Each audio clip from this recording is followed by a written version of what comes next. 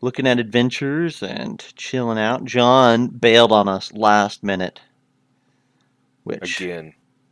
you know, that's just the way John is. He's unreliable. That old unreliable, as we call him. Old unreliable. Unreliable, unfaithful, fair weather friend. Like that's He's a filthy casual. yeah. So here we are.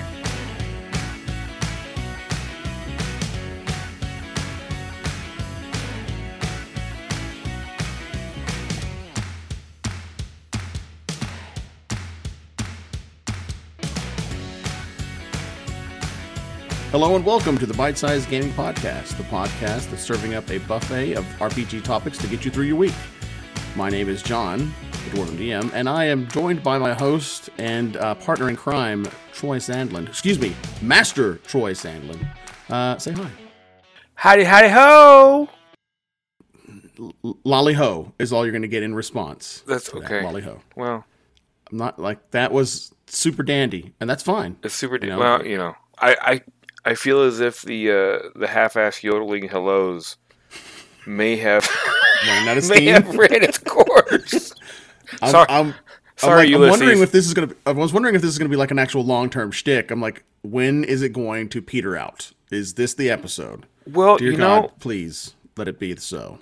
I was really shocked and surprised. Like Skillshare does not have yodeling classes. That's a Right? travesty. I know. I was gonna, you know, do a yodeling class or like, you know, how to yodel riff. Yodel riff, a yodel off. Yeah, yodel off. Can you imagine how epic that would have been? Again, that's another. Two master yodelers just In a- going in a- crazy. I'm getting, you know, The that intensity. that would completely change those scenes from 8 Mile.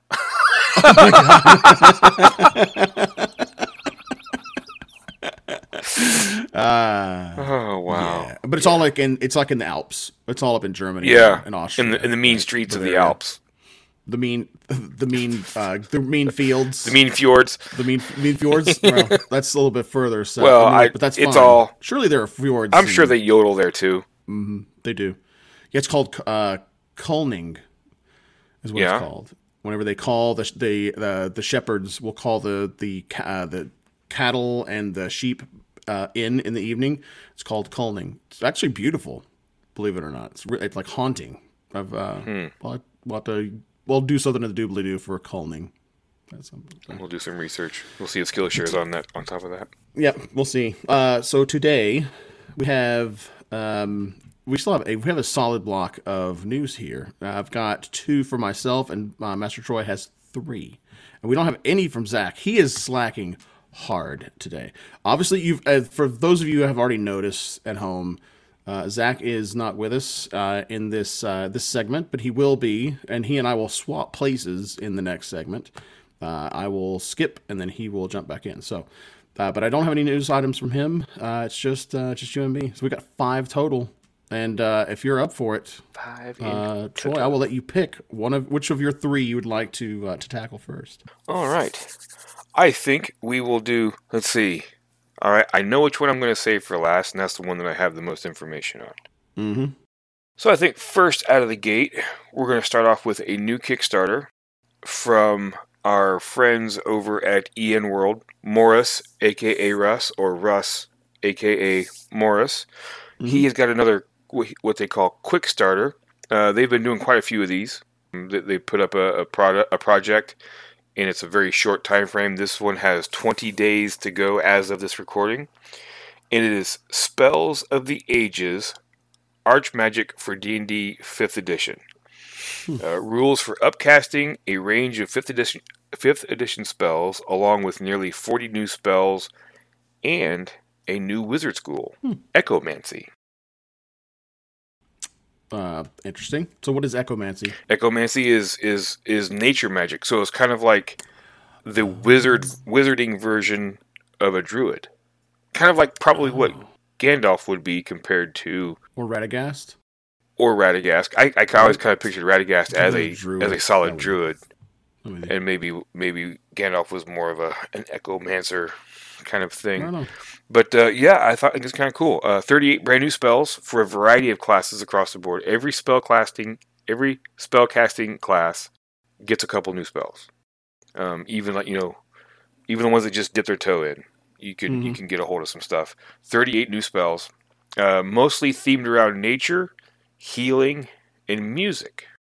Okay. Yeah, and Maybe also something in there for the ranger maybe is in there. yep, a little bit of ranger love in there, I see that. Yeah. and rules on how you can upcast 19 of the common spells from the core rules. Oh. Yeah, like for an example, web. What Okay. happens when you upcast web? And they have a little tease in the Kickstarter, and basically what they're saying is when you cast web, it's not creating the webbing out of nothing. It's opening up a doorway to something different Some domain. and pulling the webbing through. And apparently there's, giant wolf spiders that live in this domain or something, and if you upcast web, you can summon these wolf spiders. Oh, that's cool. Yeah. Yeah, I'm looking at the list of the upcasting of spells that can be upcast. There's some really interesting ones that I would not have thought about immediately, like floating disc, detect magic. I wonder what the upcast on detect magic. I know, right? Maybe I think detect magic is within a 60-foot radius, and you can't see through walls. Maybe it's like you can see through walls, or Maybe it penetrates extends penetrates walls, or it extends beyond the limits of the range. Maybe. Yeah, that's Could be. interesting. Jump, knock. Those are some of the mage armor. I'm really curious as to what mage armor does. Yeah. Yeah. But That's really yeah, cool. and the people over there, at Ian World, always do solid stuff. I really haven't been disappointed. I mean, the artwork, there's a range of quality to the artwork. It's nothing is horrible. It's all solid work. The easy to read. They know 5th edition rule set pretty decently. So yeah, it's always decent stuff. You might not use the whole book, but I'm sure there's going to be something in here that you'll find that you're going to like, that you're going to sprinkle in your campaign. And this is UK based. Yeah. I didn't know he was Oh. UK based. Oh yeah. And Oh. it's a 27-page book, and it's already done. Oh, okay. So this is almost like publicity for it, really, more than anything else. And getting And getting the the printing. hype train going. Yeah. Yeah. And once the Kickstarter ends, if you've backed it, you're going to get your PDF. Like That's right awesome. away. Yeah. That's nice. So. Right on. That's good stuff, man. Yeah. Yeah. I've seen a mixed bag out of in-world stuff. There's some good stuff that's out there for sure. And I really, really, I think out of everything that you've mentioned to me thus far, I'm super intrigued by upcasting spells. Even if from a homebrew perspective, or like house rule kind of thing, of like some things that you can to push the boundaries of some of these spells. Pretty neat. It's Unseen Servant, Featherfall. Like really, Featherfall? Maybe adding another person to the Featherfall. But it already does that, doesn't it? I don't know. I don't remember. My knowledge score just went down. Arcane Lock, maybe to increase the difficulty of the lock. I don't know. Anyway, that's cool though. I think that's if nothing else, that sells me on it for sure. Yeah. So, all right, Vinay, let me take a crack at one. This one is it kind of goes back to the Neverland book that Zach mentioned months ago, or several podcasts ago, where people are starting to dip into that older material and trying to bring it into using the 5e mechanic to take old books and old stories. And one of those that's like, the one movie does not do it justice with how deep and rich the story of Frank Baum's The Land of Oz. Yeah. Like the Wizard of Oz is only is scratching the surface of how much stuff, how many books were written, and how much lore there is for the Wizard of Oz. And so there's a new Kickstarter setting or for 5e Adventures in Oz. It is a setting, and it's actually 2 books. There's the campaign setting, and then there are the Beasts and Beings, essentially like a monster manual. for it also. It's really, really interesting. They've got new classes. They actually have new classes, not just new subclasses. Yeah. The Tinker is one of the new classes they've got. But then they've also got subclass paths like Barbarian Enforcers, Bard College of Merriment. One that I am fascinated to look at is the Druidic Circle of the Rainbow. Yes. Which is thematically perfect. Makes total sense. Thematically is like bang, chef's kiss, yes. Fighters can become Imperial Wardens or take the Paladin Oath of Emeralds. That's kind of cool, right? Like, I'm not like a super Ozophile myself, but some of the stuff in here is neat. Definitely like one shot, maybe two shot or more worthy.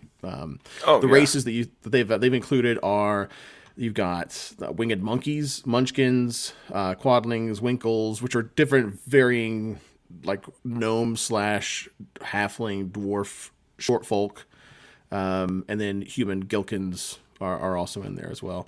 They've also they added constructs in here. So if you want to be the Tin Man or the Scarecrow, then you could be that. If you wanted to be literally, they show how you can be a sofa with wings and a stuffed dragon head planted on the front. That is a construct that you can actually become. And then that's a character concept that you can work off of. I see that ending up being like centaurs. Centaurs don't like people to ride them. Mm-hmm. Yep. No, you cannot nap on me. Exactly. Right. But they've also got things like, they have a pantheon. I didn't even know that Oz had a pantheon. No idea. Yeah, I didn't either. But it was like, when I saw, as far as the classes go, that you could be a witch. I thought there was only 4. The witches? Surely, like, yeah, North, south, east, the west. Witches of like the directions, right, of north, south, east, west. But I don't know. I don't know. I'm not. My cred does not run nearly deep enough in the Wizard of Oz, or Oz lore to say whether that's legit or not. I will say this, that I'm sure that they've taken liberties, obviously, in order to flesh this out. But from what, at least what they're saying on paper in the Kickstarter, is they've did a serious deep dive into the lore, read every single book, and they've grabbed something from every single book. Every book is honored, and they've tried to stick to it as close as they can. But at the same time, there are some things that just don't translate very well that they had to kind of take some artistic license and liberties on. So I don't know how, like, for those of you out there, if any, that are super, super into the original books that Frank Baum wrote, you let us know. You tell me. You'll know better than I do. I mentioned this earlier to John. I don't know. I mean, it looks fantastic. The art's really cool. Mm-hmm. And, of course, everybody loves the Wizard of Oz. I know I was, scared to death of those flying monkeys when I was a kid. Mm-hmm.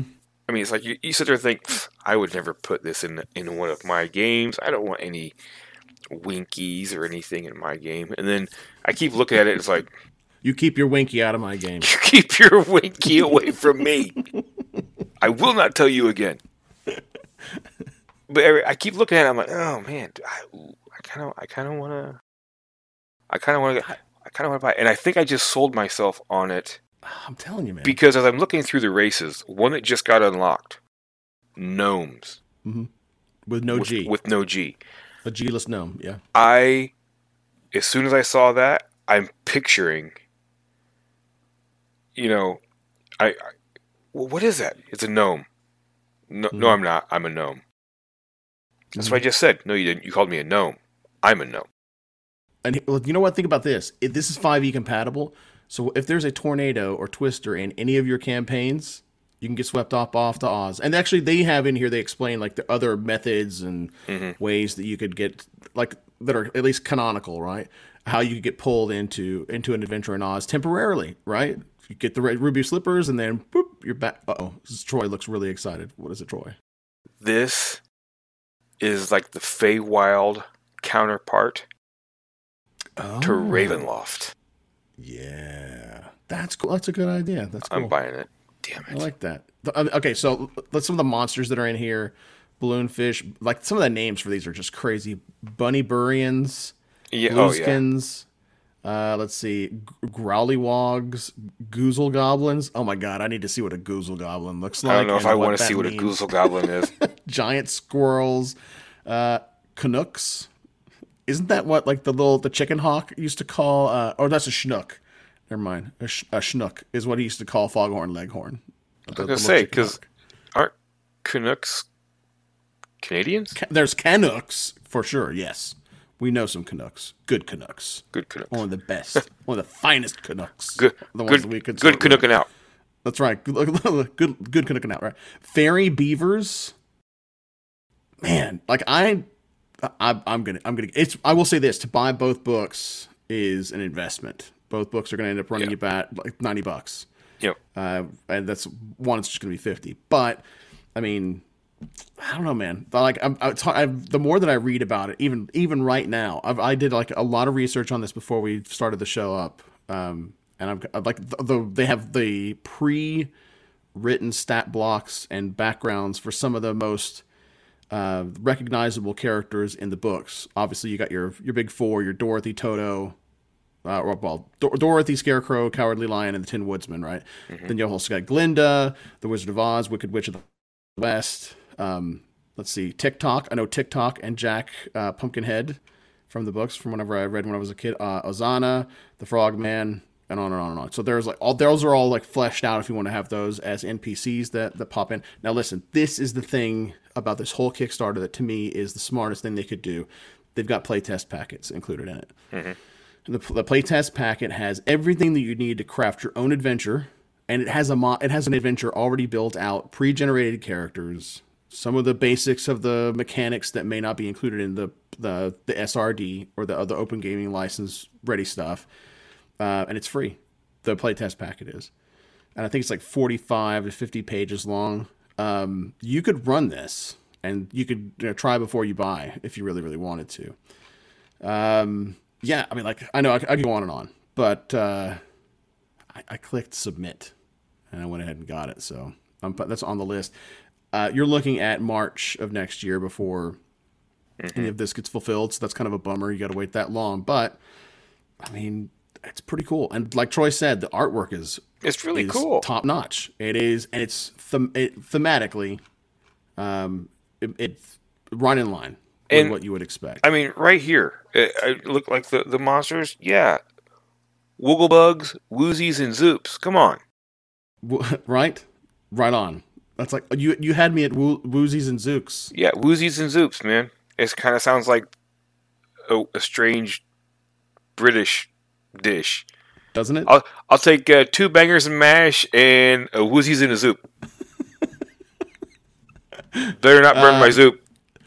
Their pledge goal was 40 grand, and they have hit 74, and they've got 22 days to go. So good on them. They'll probably at least break 100 is what it looks like they're kind of projecting at this point. If I were to guess, hazard a guess. So yeah, still got some steam. Right on. That's mine. What else you got? Oh man, I'm still looking at these names.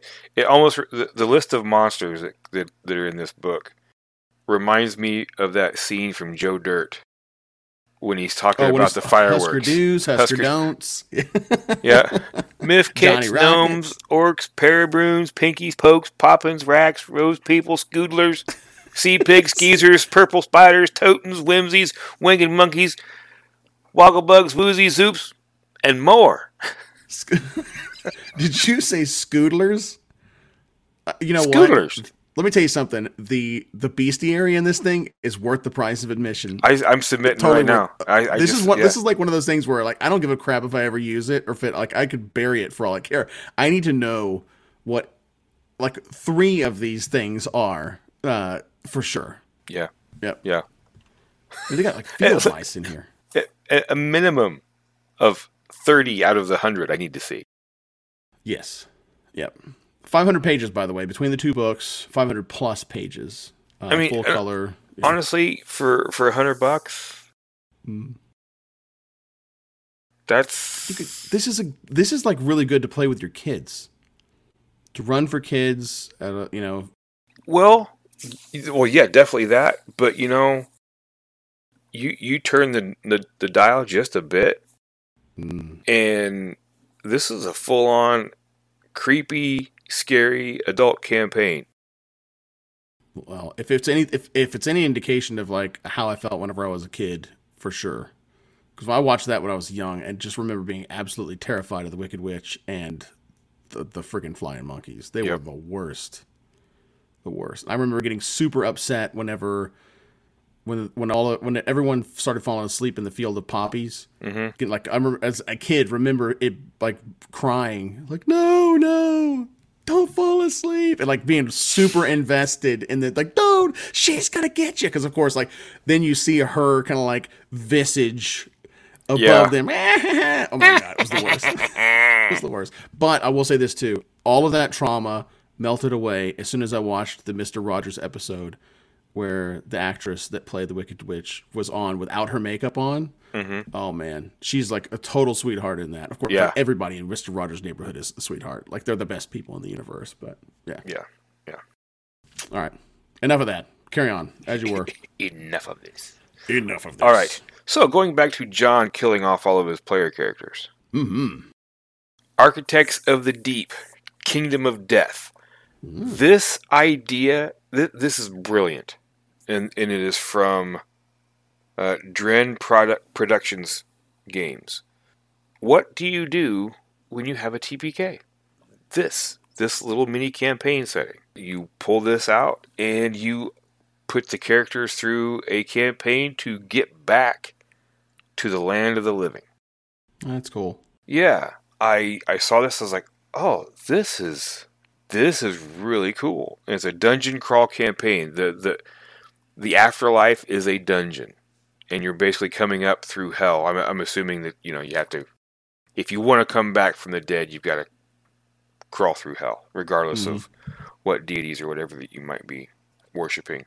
But you get to meet some historical and mythological beings from our own history and our own mythologies, like Achilles, the 7 deadly sins. They've been personified. They've got new monsters. Aside from those things, there's new magic items and whatnot. But I'm like, this is a great idea, because everybody, DMs all over the place are always worried. Man, what happens if my characters all die? The game doesn't have to stop. You can always pull this thing out and let them try to fight their way back, and have them go through Dante's Inferno and Paradise Lost and all that kind of stuff to get back to the prime material plane and start back to. I mean, Elminster had to do it, didn't he? Elminster in Hell, yeah. Mm-hmm. Yep. So I mean, why not you? Well, I think I said it once before. Maybe not on this show. Maybe it was on a different show. But reading Thor comic books as a kid, every once in a while something would happen, and Hela would grab one of the Warriors 3 and pull them down into hell or something like that. Or there was somebody down there that Thor needed to talk to or whatever, and he would have to fight his way through the realm of hell and face his sister and try to convince her to let him talk to whoever or bring back somebody that she had snagged or something like that. And it gives you that kind of that feel, and I dig it. It's a 125-page full color. It's going to be a soft cover book, normal size, and it's set to the PDF is set to release in September. So they're pretty much done with it at this point. Then, if that's the case, maybe a couple tweaks here and there, or maybe trying to buy some art or get some art taken care of. Get some a little bit extra, looks a little extra layout here and there. Mm-hmm. They've got some cool looking dice that you can put in here or add on to your pledge. Mm-hmm. Some resin and some metal, and they're pretty decent looking dice from Dice Dungeon. But you can. Yeah, I like the enamel dice. Those the red, the red and like a charcoal gray. Yeah, that's cool. I like that. And Dren also does. They have Architects of the Deep cards where you get a deck of cards and it's got portions of map on it on both sides, and you can deal yourself a dungeon. And the way they're designed, It's really actually pretty cool. They line up depending on where you're putting them, and they all kind of line up, and you can randomly create dungeons, caves, all that kind of stuff with these decks. You can add those on. They've got a book of monsters that you can add on, a deck of monsters that goes with the book, digital PDF, a book of notices like you would see on a job board or a wanted poster type thing to help kick off little side quests and things like that. So it not only is the fighting your way back through from being dead sound kind of cool, they've got a lot of extras that you can snag and help add to your game. Yeah, I like the idea of it being like plug and play. Yeah, my characters died. Or TPK. All right, well then, burp. Yep. Like I don't have to think about it. Like this is how I start it and run it through its course. Then it's done, one and done. Boom, everybody's back alive. Yay beans. Mm-hmm. And then you can continue. It's a lot better than the way that I do it, where I have my characters play Twister, Battleship, and Robot Football against Death to see if they come back. So you Melvin Death. Oh, they Melvined me. They Melvined me. They Melvined me. Oh my god, so good. I'm sorry. I had to reference it. Had to reference it. Like nice. An undersung movie. I love. Nice reach back. I like that. Thank you. Yep. All right, right on. Well, I like that one. So okay, in the same. I love how this dovetailed. Yeah, I told you. Thank you, Troy. Like a wind up and boom. All right, so yes. Okay, so. Full disclosure. With this game, okay, I'll just go ahead and I'll say it. Kickstarter for Deliverance, the game of spiritual warfare. Good and evil clash in this epic tactical adventure about angels, demons, and the saints caught between. So this is not an RPG. This is actually a tabletop board game that has been developed. They've got the rules for it. They've actually got like a tabletop sim that you can do the tabletop simulator. You can play it on that. It looks to me like maybe a Christian media company put this together. But a lot of the times, like as a Christian, right, I roll my eyes at 95% of the stuff that Christian media puts out because it's either hokey, silly, cheesy, or just poor quality. So whenever I had a friend of mine send this to me to take a look at, because he was interested in it, I want to get my take on it. I don't have a lot to complain about in this. It's essentially Christian fantasy. It's not supposed to be meant to be like canonical biblical stuff. It's kind of like a fantasized version of like the Battle for Souls and stuff like that. So. But I think that they actually incorporate into some of the cards and into some of the rules and things like that. Like here's the biblical reference where this thing was, the inspiration for this thing came from. Let's say that you don't know anything about Christianity or anything like that. This thing looks really good, and I do like the idea of they've got effectively one of the things I like is it's co-op. I'm a big fan of a co-op game. Not only is it co-op, it is also a solo dolo game. You can run this game as a single player, all by your lonesome, and start to finish. Right? They even have a campaign mode where you can. It turns a little bit more RPG-ish. The basic premise is you select from, I think it's currently 8 different angels that you can that you're essentially waging war against.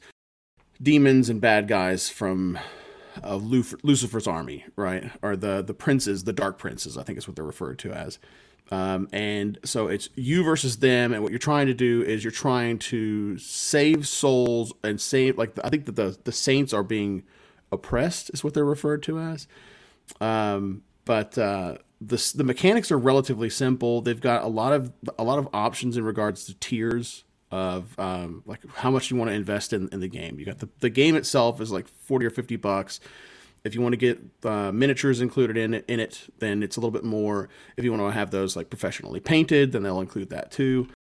Normally I would roll my eyes and pass this up, but honestly, I had to say something because if they're going to put out media, it needs to be at this. For Pete's sake, man, Christians were writing like Mozart and Beethoven, Handel's Messiah, for Pete's sake. When it comes to like music and things like these, like are these classical masterpieces, and now we get like hokum a lot of the time. So it is good to see this, and honestly, this is something that I can get behind.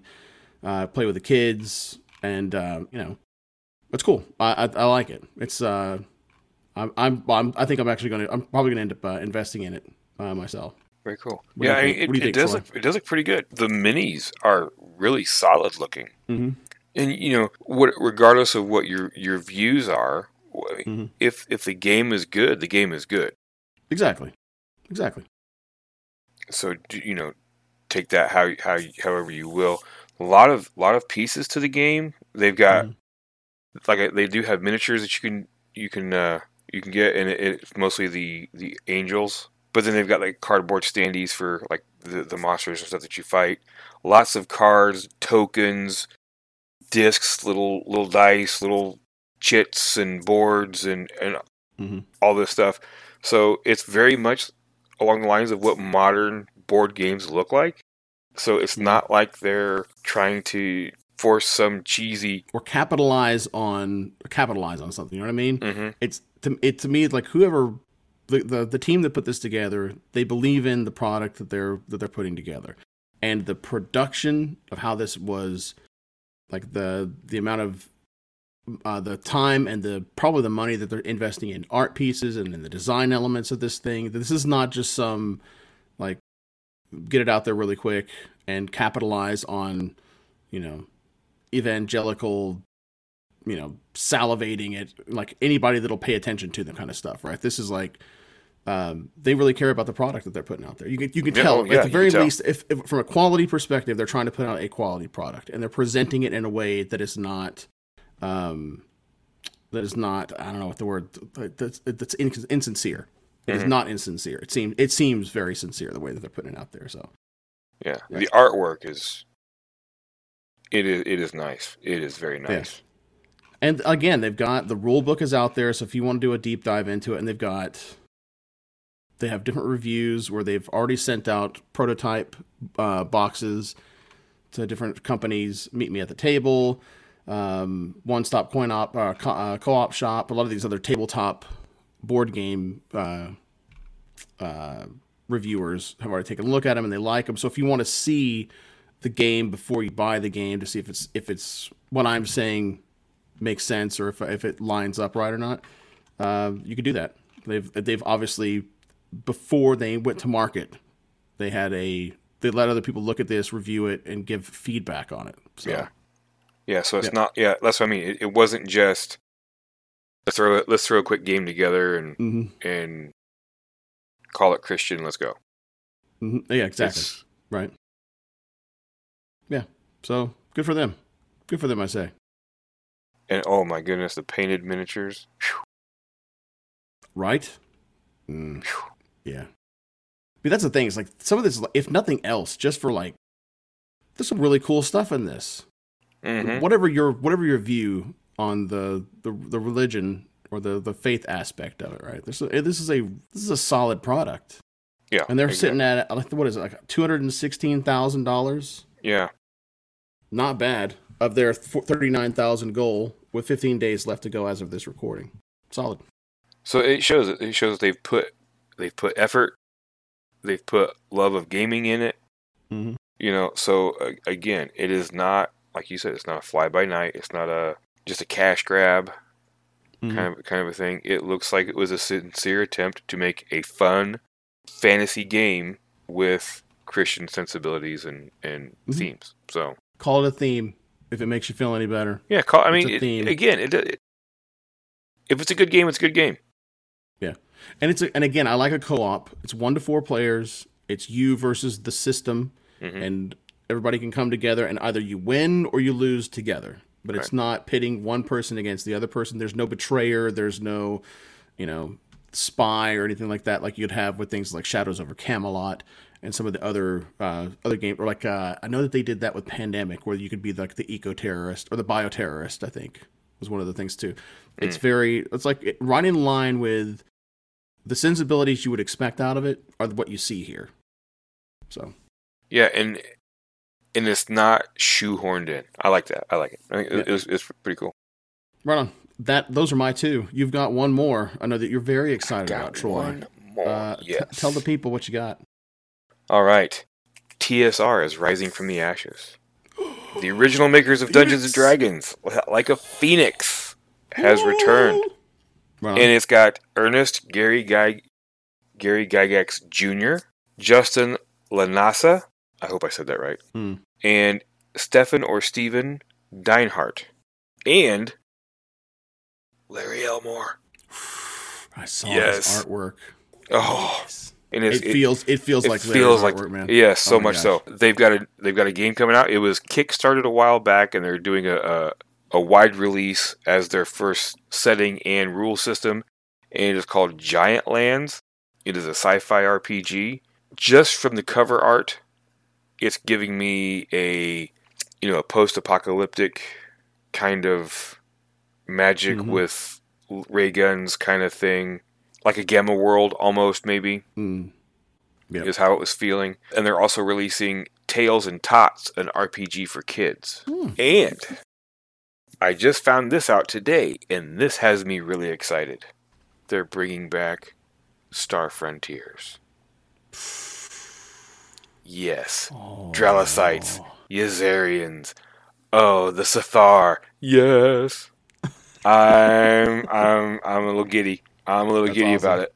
I mean, I don't know how much more. They really haven't released a whole lot more about it, about what's going on. But, I mean, TSR, ever since selling off to Wizards of the Coast, they did have a little resurgence around 2009, I want to say. 2009, 2013, something like that. I didn't notice it. I didn't hear about it. It wasn't talked about a whole lot.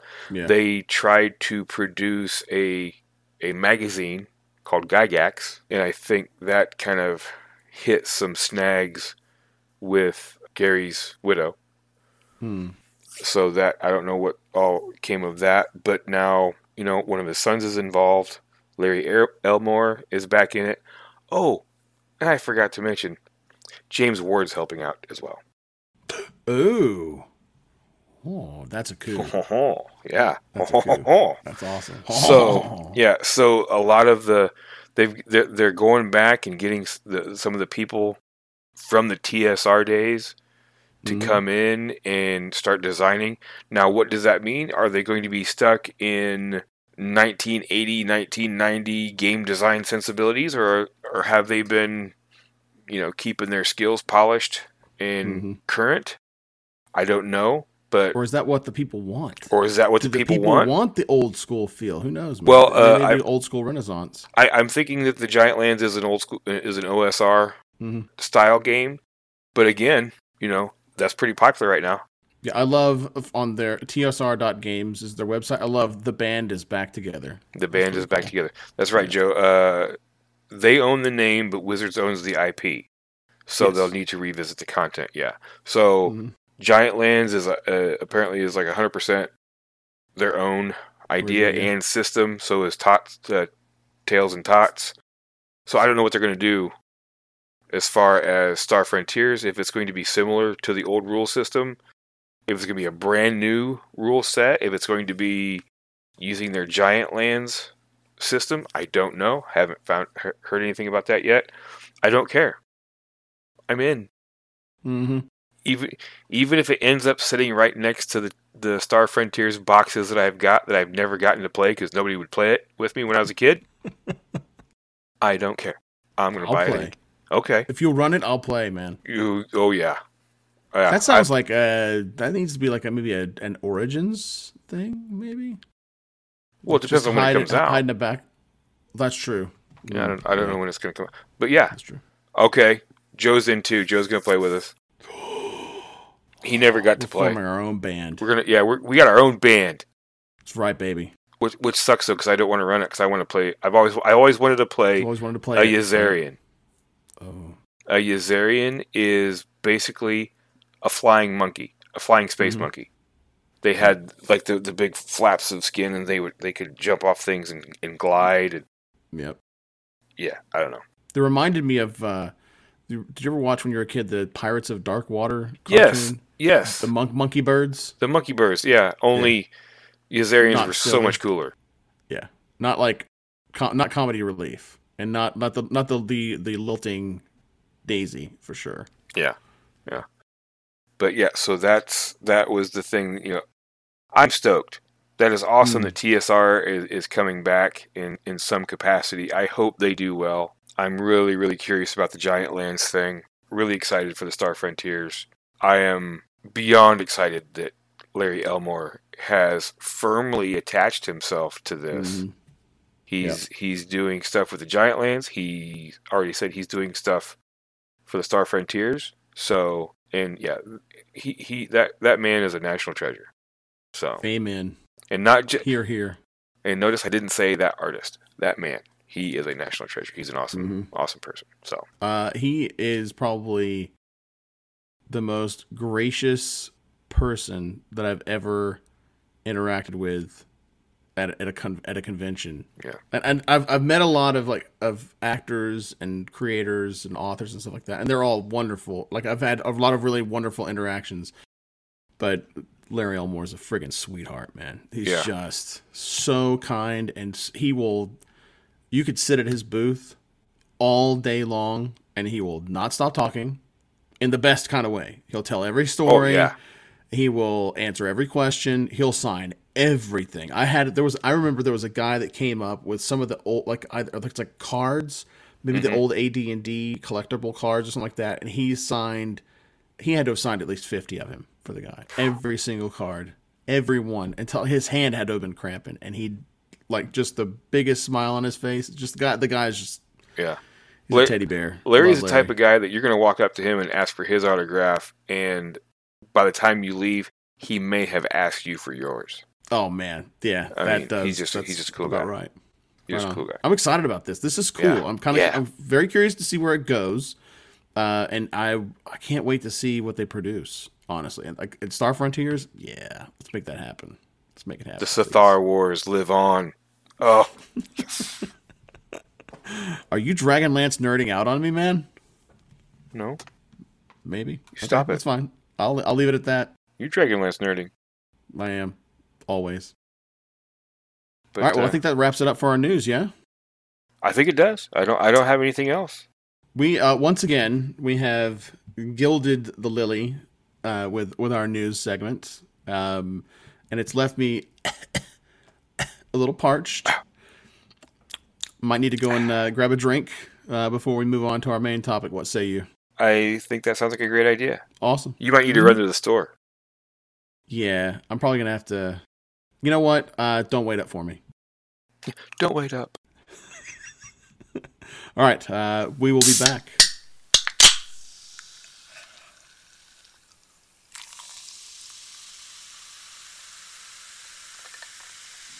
And we're back. And we've lost John again. That's right. Yes. Well, you can see where his priorities lie. Yeah. With his family. On Father's Day, no less. Yeah, right? I mean, again, what are we going to do with him? Filthy casual. Yep. Well, hey, so we're going to throw out our initial idea. Yep. And we're gonna call the audible here in the moment. Zero prep. You and I are going to talk about... Wait. Do we actually prep for these? Sometimes, yes. But this time I'm admitting that we didn't prep, right? Oh, okay. Yeah. Fair enough. Yeah. No prep. Zero prep on this. Zero prep, yep. So what we're going to talk about tonight, and this may be really short, but I thought it might be interesting to talk about what published adventures from WotC. It's not third-party content. Has to be 5th edition. What WotC published adventures we like. Yeah, it could be real short. It could be real short. I think that the parameters are that you have to like the majority of it. You don't have to like the whole thing. Okay. You don't have to have ran it but you have to have done more than read the back cover. Okay. Fair enough. Fair enough. I think we can do this. Okay. Shall we like start just in order and like just say I think that on the spot we should each pick our top 3 and do like like we're gonna name the definitive ranking, ooh, top 3, and then I will keep track of our top 3. And if we have one that it falls on both lists, it can be declared the greatest WotC adventure of all time. okay. Okay. That sound good? Sure. Okay. Okay. Let's start with number 3s. And this is in a panic, zero prep. So a In number panic, 3 is probably something you're gonna is probably don't pick your favorite one Right, in yeah, a panic. nope. Okay. Now, are you picking only hardcovers, or are you allowing box sets and things like that? I'm anything that WotC has released. That's an adventure. That's an adventure. Right. Okay, I'm down with that. Great. And it can't be AL. It has to be Right. It has to be Okay. it has to be WotC period, not Okay. Great. All right. Well, if you're ready, tell me man. number 3. Tell me what you got. See, number 3 I'm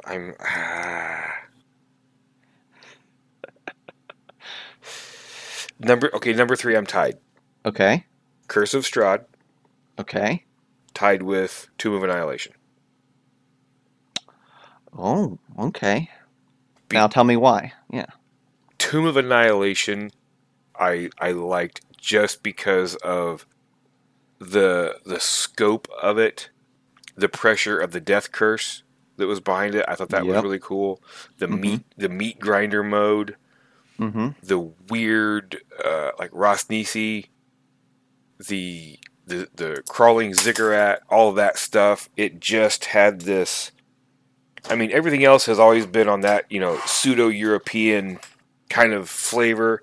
This is a jungle adventure in a foreign land type thing. Mm-hmm. To me, it really had that. If ran correctly, because I mean, to run it straight out of the book is kind of meh. But if you really put time and effort into it and set it up to where you're pulling the players from the Sword Coast or whatever, and they have to go and find out what's going on. It's strangers in a strange land. They're out of their element. There's all of this weird stuff, this new culture that you can throw at these people, at your players, and it's all just out of their element and kind of neat like that. Okay. I think is what I could see that. And then for Curse of Strahd, it's Strahd. Yeah. How can you not have Strahd somewhere in your top 3? It's just such a classic, iconic concept. Mm-hmm. The fact that the scope of the campaign is based on a Taroka reading. Yeah. So therefore there's replayability factored into the hardback already. Mm-hmm. The way you can take out certain elements of the hardback and run them as special events like Death House. Like Death House, or even what was it that John ran not too long ago with Strahd? One Night at Strahd. Yeah, Night at Strahd, or Strahd Must Die, or something like that. Strahd, yeah. Strahd Must Die Tonight, whatever it's called. All these different aspects to it. Those two are a solid. Yeah, those two are a solid tie for now third place. Just in case we have to, split hairs for the winner. If you have to pick one, gut feeling, Strahd. Okay, great. Because man, you Death House is so much fun. Yeah, I agree. I think that Death House is what pushes it over. But I like your choices. Okay, I have a question for you before I do my number 3. Right on. Compilation books. Do I have to pick one of the things, or do I get to count the entire compilation? You can count the entire compilation because we did say hardback adventures. Okay. Great. So yeah, and like you said, you don't have to like all of it. Right. So I am going to go with kind of a similar pitch that you just did for my number 3. I'm going to pick Storm King's Thunder at number 3. Okay. Oh, okay. It definitely has its flaws. Basically the middle. But the beginning is really solid, and there's a lot of variety to be had with the end. Oh, yeah. Right? Results may vary in that middle piece, but I think that like they've got the really great beginning that feels amazing, especially if you go to certain towns, and then you wrap it up with a great fight and with going and raiding different giant strongholds, and I just love the classic fantasy adventure aspect of it. Like many of the hardcovers in this iteration of D&D want to do the bizarre location or the kind of out there pitch. Storm King's Thunder is comfy, keeping it classic. Yeah. Yeah. I think that a couple of things kind of put it over the top in my mind as far as like, I love Nightstone. I love that intro chapter. Yes. It's so good. It's so clean. It puts you right into a mystery, which I love. Right into danger, which I love. You don't start in tavern. You start in the thick of things, and I Mm-hmm. think that that's a great choice. So I think that's A, and then B, Tribor is a really good follow Mm. up to that. Okay. Defending the town, it allows you to. I think it's that idea that Colville talks about, like you start small and you just expand your Yes. radius, right? Yep. I think that's the perfect little growth where you move out just a little bit out of Nightstone, where there's just a few people to meet, into Tribor, which is this like almost western town, Yeah. Yeah. and but it's at a crossroads, it's at an intersection. There's so much that can happen and go on there, and then from there you got to pick a destination, and it gets crazy. But then it comes right back around with some really great Eye of the Allfather, all of that stuff. It's just a good adventure. Harshnag. Harshnag. Yep, Harshnag. The flying tower, Zephyros's tower. Yes. Yes. Don't lynch me, but to me, the worst part about Nightstone Mm-hmm. are the players, Oh, because players do what players do. You put them in yeah, Nightstone. It's a really cool adventure. They want to kill everything, yeah, and there's some really neat interactions that can be had if you just let the goblins live. yeah. Okay, so we don't have to get too. I like this. I like this adventure. I do too. Okay, so you asked me a question. I can ask you a question. Yes. Of the 3 starting cities after Nightstone, which did you run, and do you regret it? Should you have picked a different city to run? I prepped all 3 when I ran this, and we ran Tribor, and I was very happy about that. I don't regret it whatsoever. I don't know that the others are bad by any means. I think you can really have some fun, but Tribor is so it's it's it's this little fantasy town, and that's what people like. Like they like the shops and they like the NPCs, and it's got interesting things. I don't know. It works for me on a lot of levels. No regrets. Okay. Tribor all the way. I have even been on record. I'm in a Storm King's Thunder Facebook group. I am on the record when people post in that group and ask which one they should take their players to or steer them towards. Hmm. I say Tribor. I've probably said it half a dozen times. Really? Okay. Yeah, yeah, yeah. Okay. I am a Golden Fields guy. Oh, again, something I say every day.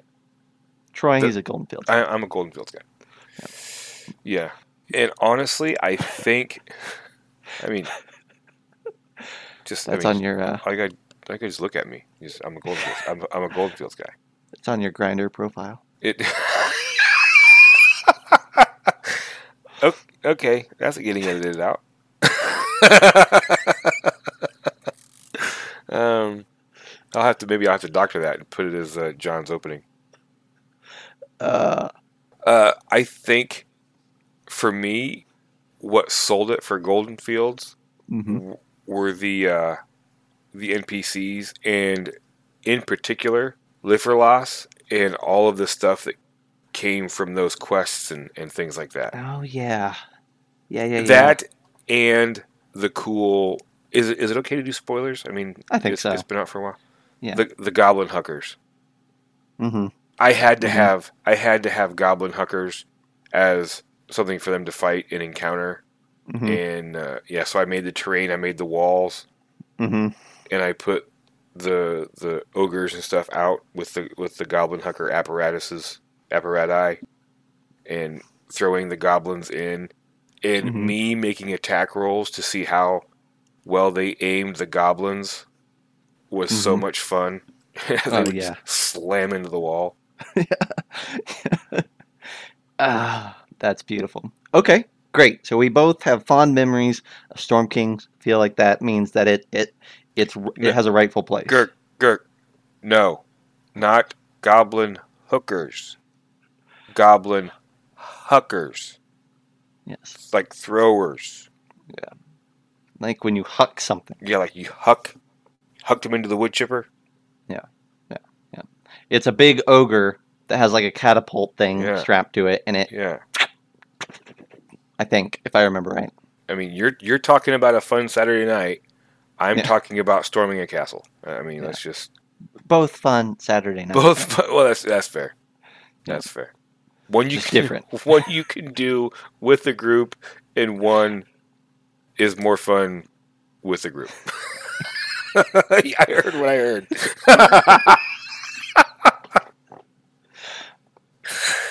Alrighty. Cool. What's your number 2? Oh, number 2. I think I'm gonna have to go, and only because I really haven't read a whole lot or ran anything out of it yet. Mm-hmm. So that's why Candlekeep's not making the list for me yet. Mm-hmm. I'm gonna go Tales of the Yawning Portal. Ooh. All right. I'm down. I hear you. Yeah. Now, tell me why. I mean, all those classic adventures from first edition on that got packed into that book, Mm-hmm. updated to 5th edition, Mm-hmm. and you just drop them in wherever you want. I will say I did make the mistake and did Lost Shrine of Tomoe-chan Mm-hmm.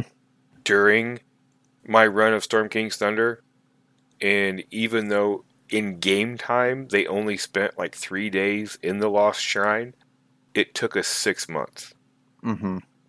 So yeah, so what was supposed to be just like a little side thing added 6 months to the whole run of the adventure, but it was still fun. It's a lot of fun. Yeah. Just had a lot of fun, and I mean, and that's just one of them. The Sunless Citadel, Tomb of Horrors, all those adventures in there. You just, even if you're not going to run them as complete, Mm-hmm. there's so much in there to pull from and steal from and modify and all that stuff. It's a gold mine. I love it. Fascinating.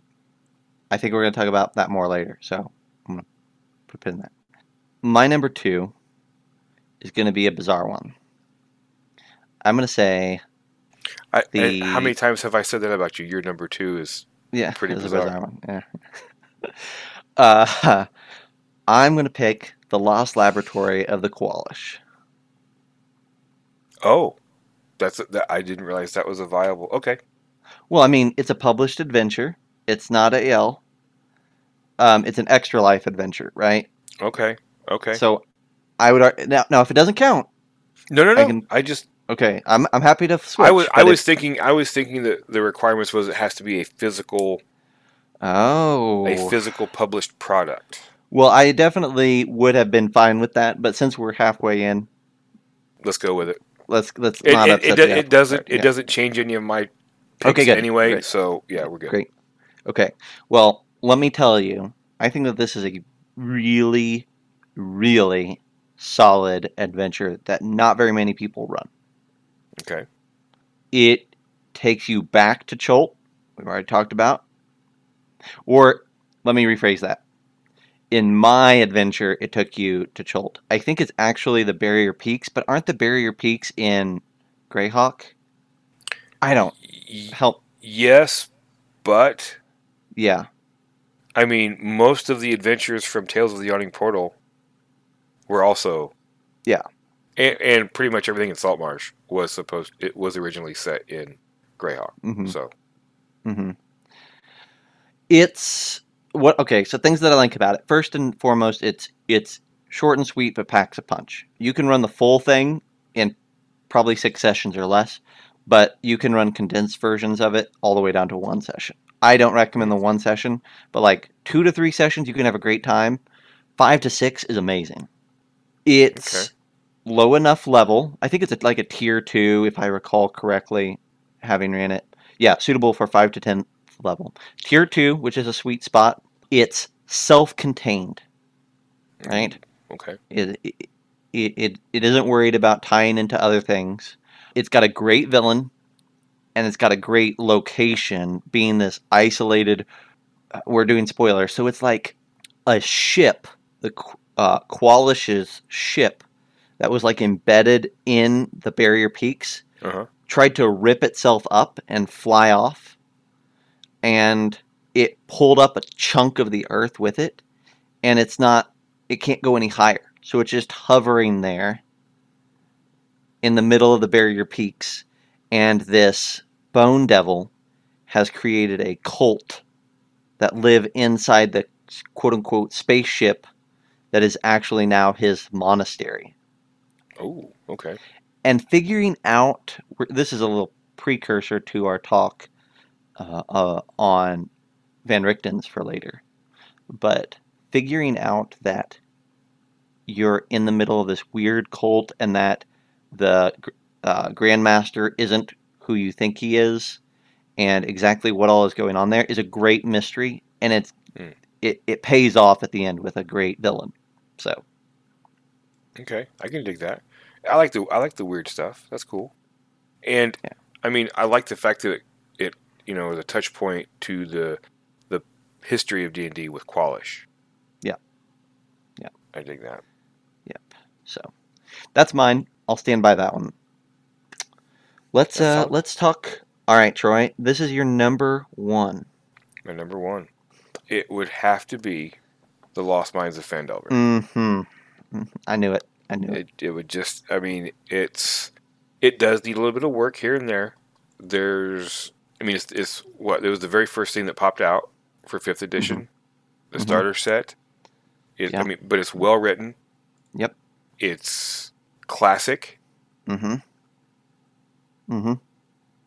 solid ideas, solid Yep. NPCs, solid encounters for the most part. Some a little deadlier than others at Mm-hmm. low levels, but it's perfect for a group that has never played before. Mm-hmm. It's perfect for a group that has played every edition before. Mm-hmm. There's something in there for everyone.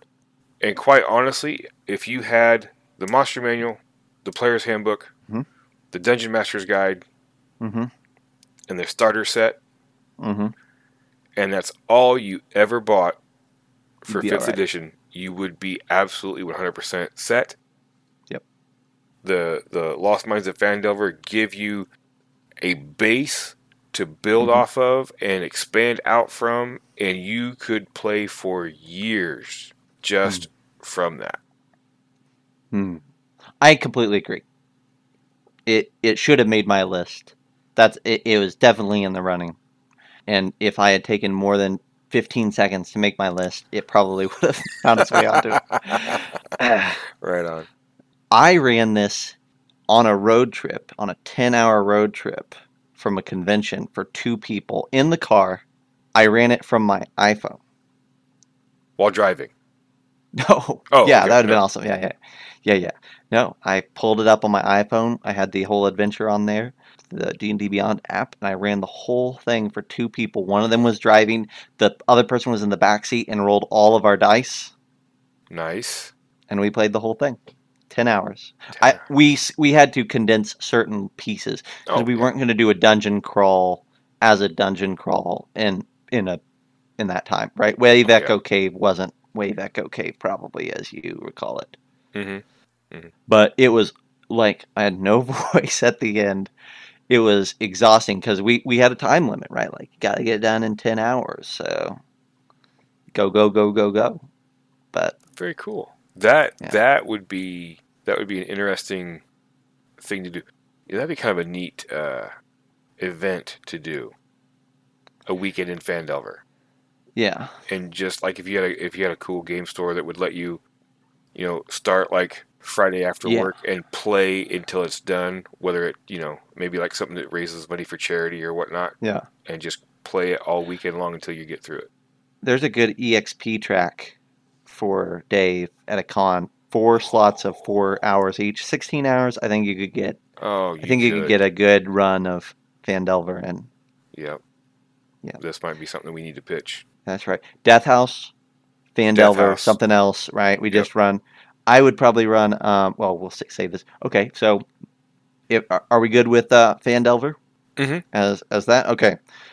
Mine is going to be Tales from the Yawning Portal. Okay. Number 1. If I had to pick one adventure, it's probably going to fall lower, right? Yeah. It's probably still would have stayed on my list, but if I get all of them, it's number 1. Okay. What's the crowning jewel out of that book? I think White Plume for me. It's a good palate cleanser. If you're in the middle or at the end of a heavy campaign or long drawn out campaign, White Plume has the audacity to have the sensibilities of an older edition where things don't have to make sense and it can be just a funhouse experience without overcomplicating things. Right on. So I love that one. I also really like, I haven't ran all of them, I've ran several of them, but I also really like Forge of Fury. As like a very, again, comes down to that Storm King's Thunder classic experience. Yep. Dragon at the end, basically, right? Like orcs in the beginning. Like it gives you this really beautiful contained experience. Yeah. I love it. It's got dungeons. It's got dragons. It's got everything you want. I think Forge of Fury was the first official adventure that I ran for 5e. Oh, okay. I think it's the first official one. So, I'm very fond of it. I am so fond of Yawning Portal that there was a call a while back. It's probably been a year or so now, when the Sidekick rules came out for the Essentials kit. Mm-hmm. There was a call in the DMs Guild for folks to write sidekicks themed for different adventures, so that if you only had 2 people, you could still run this adventure with sidekicks, right? Right. And themed.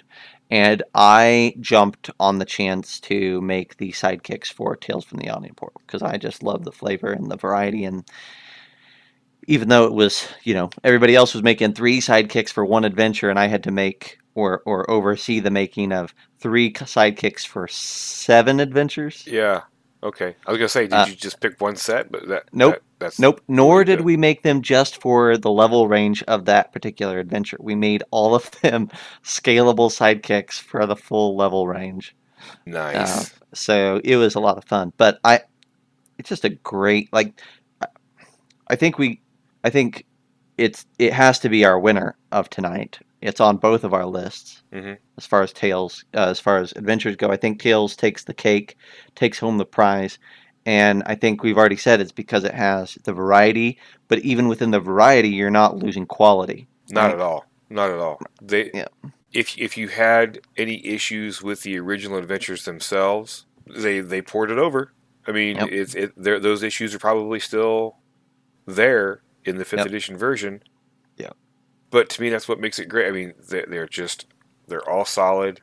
They're just good adventures, well written.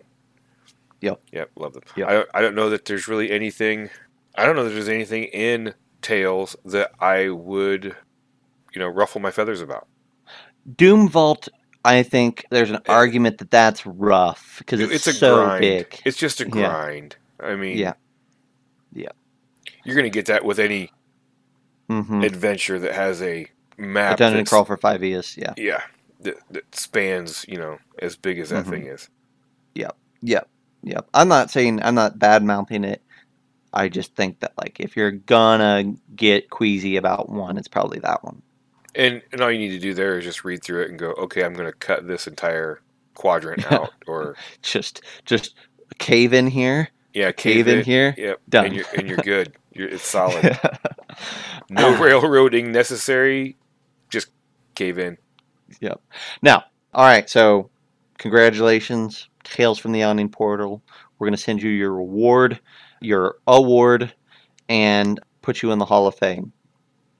Yes. As we're rounding out, I think this was pretty. I think we did a good job for I think so 2 too. minutes in. Yeah. Are there any, without diving fully into them? What are the ones that didn't make your cut but are right there? Like, what are other ones that you think are actually pretty decent? I mean, Lost Mines of Foundelver and Curse of Strahd, the two that you brought up, are I consider to be excellent. I mean, I ran Storm Kings, loved Hmm. it. It was a lot of fun, but yeah, that where you're just bebopping all over the Sword Coast got a Hmm. little Yep. ridiculous. So I loved that. Dragon Heist, I think, Yep. is a solid. Save for the ending. I think absolutely right. That's why I couldn't really play into it. But yeah, And again, if you're playing it at home, yeah, it's all yeah, good. exactly. I love the pitch of Avernus, and I love the content of the book. I just don't think, like, when I really thought about it as an adventure, I didn't think that I could put it on the list. Okay, yeah, that's fair. Maybe would have said, well, no, I was gonna say Ghost of Saltmarsh, but there are some adventures in there that are rough. And I have a beef with Ghost of Saltmarsh Hmm. because none of the adventures are like on the ocean. Yeah, yeah, yeah, yeah. It's like, It's hey, we've got ocean rules, or it's water rules, coastal. Yeah, and yeah, it's like, okay, great, we're gonna yep, be pirates and stuff. Nope, it's all yeah, everything's land based. You just got to get there. It's like, no, yep, okay. yeah, yeah. I will say it didn't make my top three. I haven't run it. I played it, and that was the Horde of the Dragon Queen and Rise of Tiamat. I mean Mm, that was the first yeah, 5e campaign that I played in, yeah. and I'm not going to say that it was heavily modified by the DM, but the DM had a gift for picking aspects Mm, that were throwaways, mm-hmm, and he breathed life into them. mm, And those, like the NPCs, mm-hmm. were just a blast. And it sounds strange, but I mean, those of you listening to the podcast, I'm sure you could understand exactly what I'm talking about. Those, those common people, the civilians of the world, would probably have no understanding of this. But you felt like by the end of that campaign, some of the NPCs that you met along the way, especially in that long 40-day Mm, trek, mm-hmm. they were your friends, Yep. and The you friends you met along cared the way. Yep. what happened to them, whether it was your character caring or you caring as you left the table that day. Hmm. And so those two adventures put together into one has a special place of honor in my Mm-hmm. vault. So it doesn't make it on the list because there are issues with the adventures themselves, Mm-hmm. but it has a special place that is kind of going to be, up there with a nice light shining on it. And every adventure that we didn't bring up tonight has no redeemable qualities, and you should just trash your book. Ouch! No, Yeah, not true. that's not true. Not true at all. All right. Well, hey, that was a great episode. I enjoyed that. Now, before we go though, Yeah. Okay. Okay. before we get going, Girk is expressing that Rime of the Frostmaiden should have made the list. it is by far, I think, our favorite one to complain about right now. Mm-hmm. Mm-hmm. So I guess that's a Mm-hmm. thing, I suppose. And sometimes there's a case to be made why we talked about favorite adventure published, right, and not favorite one. So if we asked, because we all have those stories of adventures, AL adventures, hardcovers, whatever, that we didn't expect to be the best or great, Hmm. but we made lemons out of. I was gonna say lemons out of lemonade, but that's impossible. So we made, Maybe yeah, could be an yeah, alchemist. And yeah. Joe's saying But no, okay. Joe's saying Strahd, Fandelver, and Saltmarsh. I'm assuming Strahd at number 1 and Saltmarsh at number 3. Hmm. I've played through about half of Saltmarsh, and I agree with you, Troy, that there's some really great stuff in there, and there's some really rough stuff in there. Mhm. So I think, yeah, yes, number 1, Strahd. Yep. Perfect. Perfect. Very I good. can get behind that. Anybody that says Strahd is the best is not wrong. Phandelver is great. Girk is saying Phandelver is great. Running Tomb of Annihilation at the moment. That's fair enough. Yeah. And Yeah. yeah, Joe, a nice callback. Saltmarsh was the first adventure he DM'd for first edition. When we talked about it, didn't we talk about how Saltmarsh is one of the first 1E adventures that had any element of roleplay in it at all? That it wasn't just go kill the thing, come back. There was actually a story to be had, and it wasn't just a dungeon crawl. I think so. I think you're right. Yeah. I think you're right. Yeah. Yeah, Awesome. it had a plot that actually made sense and pushed the story forward. Yeah. Yeah. Plot's a better word than roleplay, probably. Just yeah. Is it not crazy to think about all the iterations of D&D, all the companies that had hands in, that how it started was nonsensical rooms in a nonsensical dungeon. You got a vampire over here in this room. You got a family of kobolds in this room, and only 10 feet of hallway separates the two. Yes. And it went from kick in the door, fight the monster, grab the loot, next. Yeah. To, I mean, for God's sakes, we watch this stuff streaming. Yeah. For some of us have sat for a 7-hour episode. Never would have thought. Never saw this coming. Not in a million years. Yep. Saltmarsh has a special place in my heart in this edition because it has my favorite monster in it, which is the scum. I really like the scum. The water trolls? No, they're like the aberration things that the aboleths make that are kind of like that are kind of like their slaved, mind-breaking servants. I love them a lot. Yes, victims. Scum. Scum. Yeah. Okay, so well, hey, that was great. Thanks for the input there, folks. I think if we were to include everybody else's thoughts, I think that maybe I could agree that Strahd is the best, which I think is the larger consensus as a whole if we were going to collect from the general population. I'm sure. Yeah. But that was a lot of fun. If we missed one, or if you want to tell us why one of the ones we chose was off, was hot garbage, you can do so by hopping on over to Facebook and shooting us a message. I would encourage you to also make up your own list for what you think John would have put on here.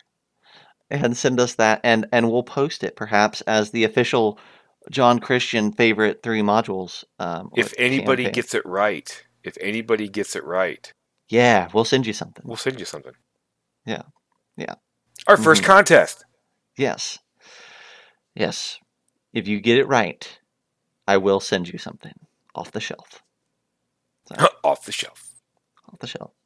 Cool. Yeah. Go like us on Facebook and go send us messages and tell us what you thought, or post them on to our page, where everyone can see. I think that's gonna do it for this episode. Thank you guys. Thanks everybody in chat. Thanks to Troy for hanging out. That was fun. Especially with a 15-second lead in. That was great. I think for us, 15-second lead in, it was great.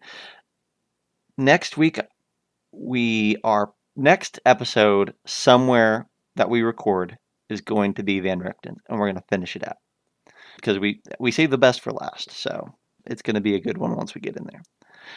But until then, have a good game, everybody, and until next week, we'll see you next time. That's my line. Excelsior! Excelsior! Huzzah! What was it? Lolly hoo? Or whatever it was. Anyway. Bye, Lolly everybody. ho. Lolly hey. Lolly. I don't know. Hey. Yeah, we'll see y'all.